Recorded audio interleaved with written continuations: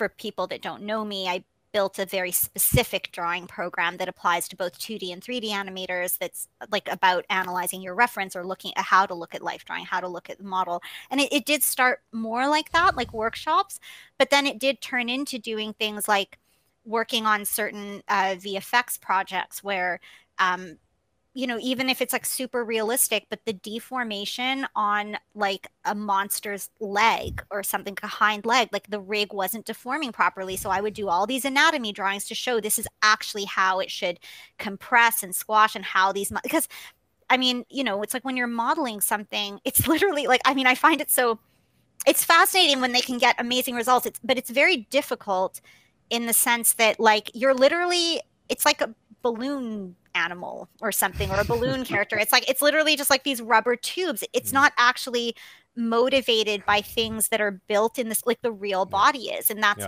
again, like if you're drawing, that, and you can build all these deformations the correct way. And it's more malleable.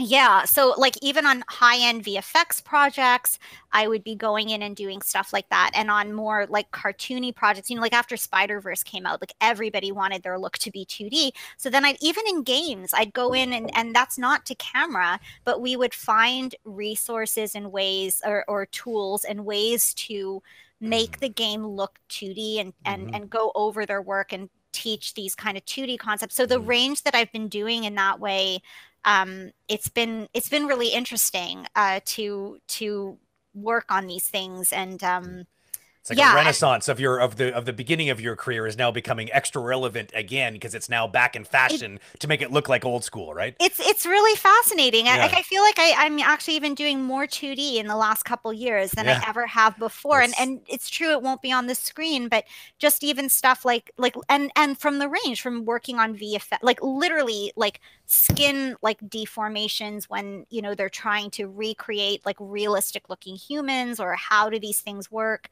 to more of like what I love, like the kind of Disney feature kind of style.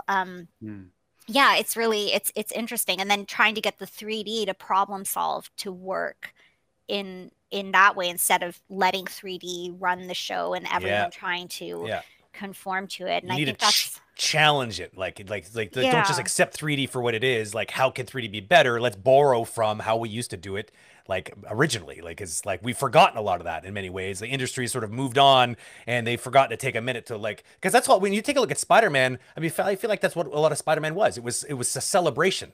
It was like, hey, let's make it feel like the comic book. Let's play it with the CMYK. I love what let's they have the did. chromatic aberration. Let's make it feel like printed medium. Let's do all these things that we're not doing in 3D. Let's make it on twos, because we can. And like, it was just this refreshing like redelivery of these classical concepts that we're all craving, and we just didn't know we were craving it. Apparently there's a market for it. Thank God. Thank you, Thank you, Spider-Man team, for bringing it back to our into our palettes, because it is fun that we get to go back to the basics and reinvestigate that.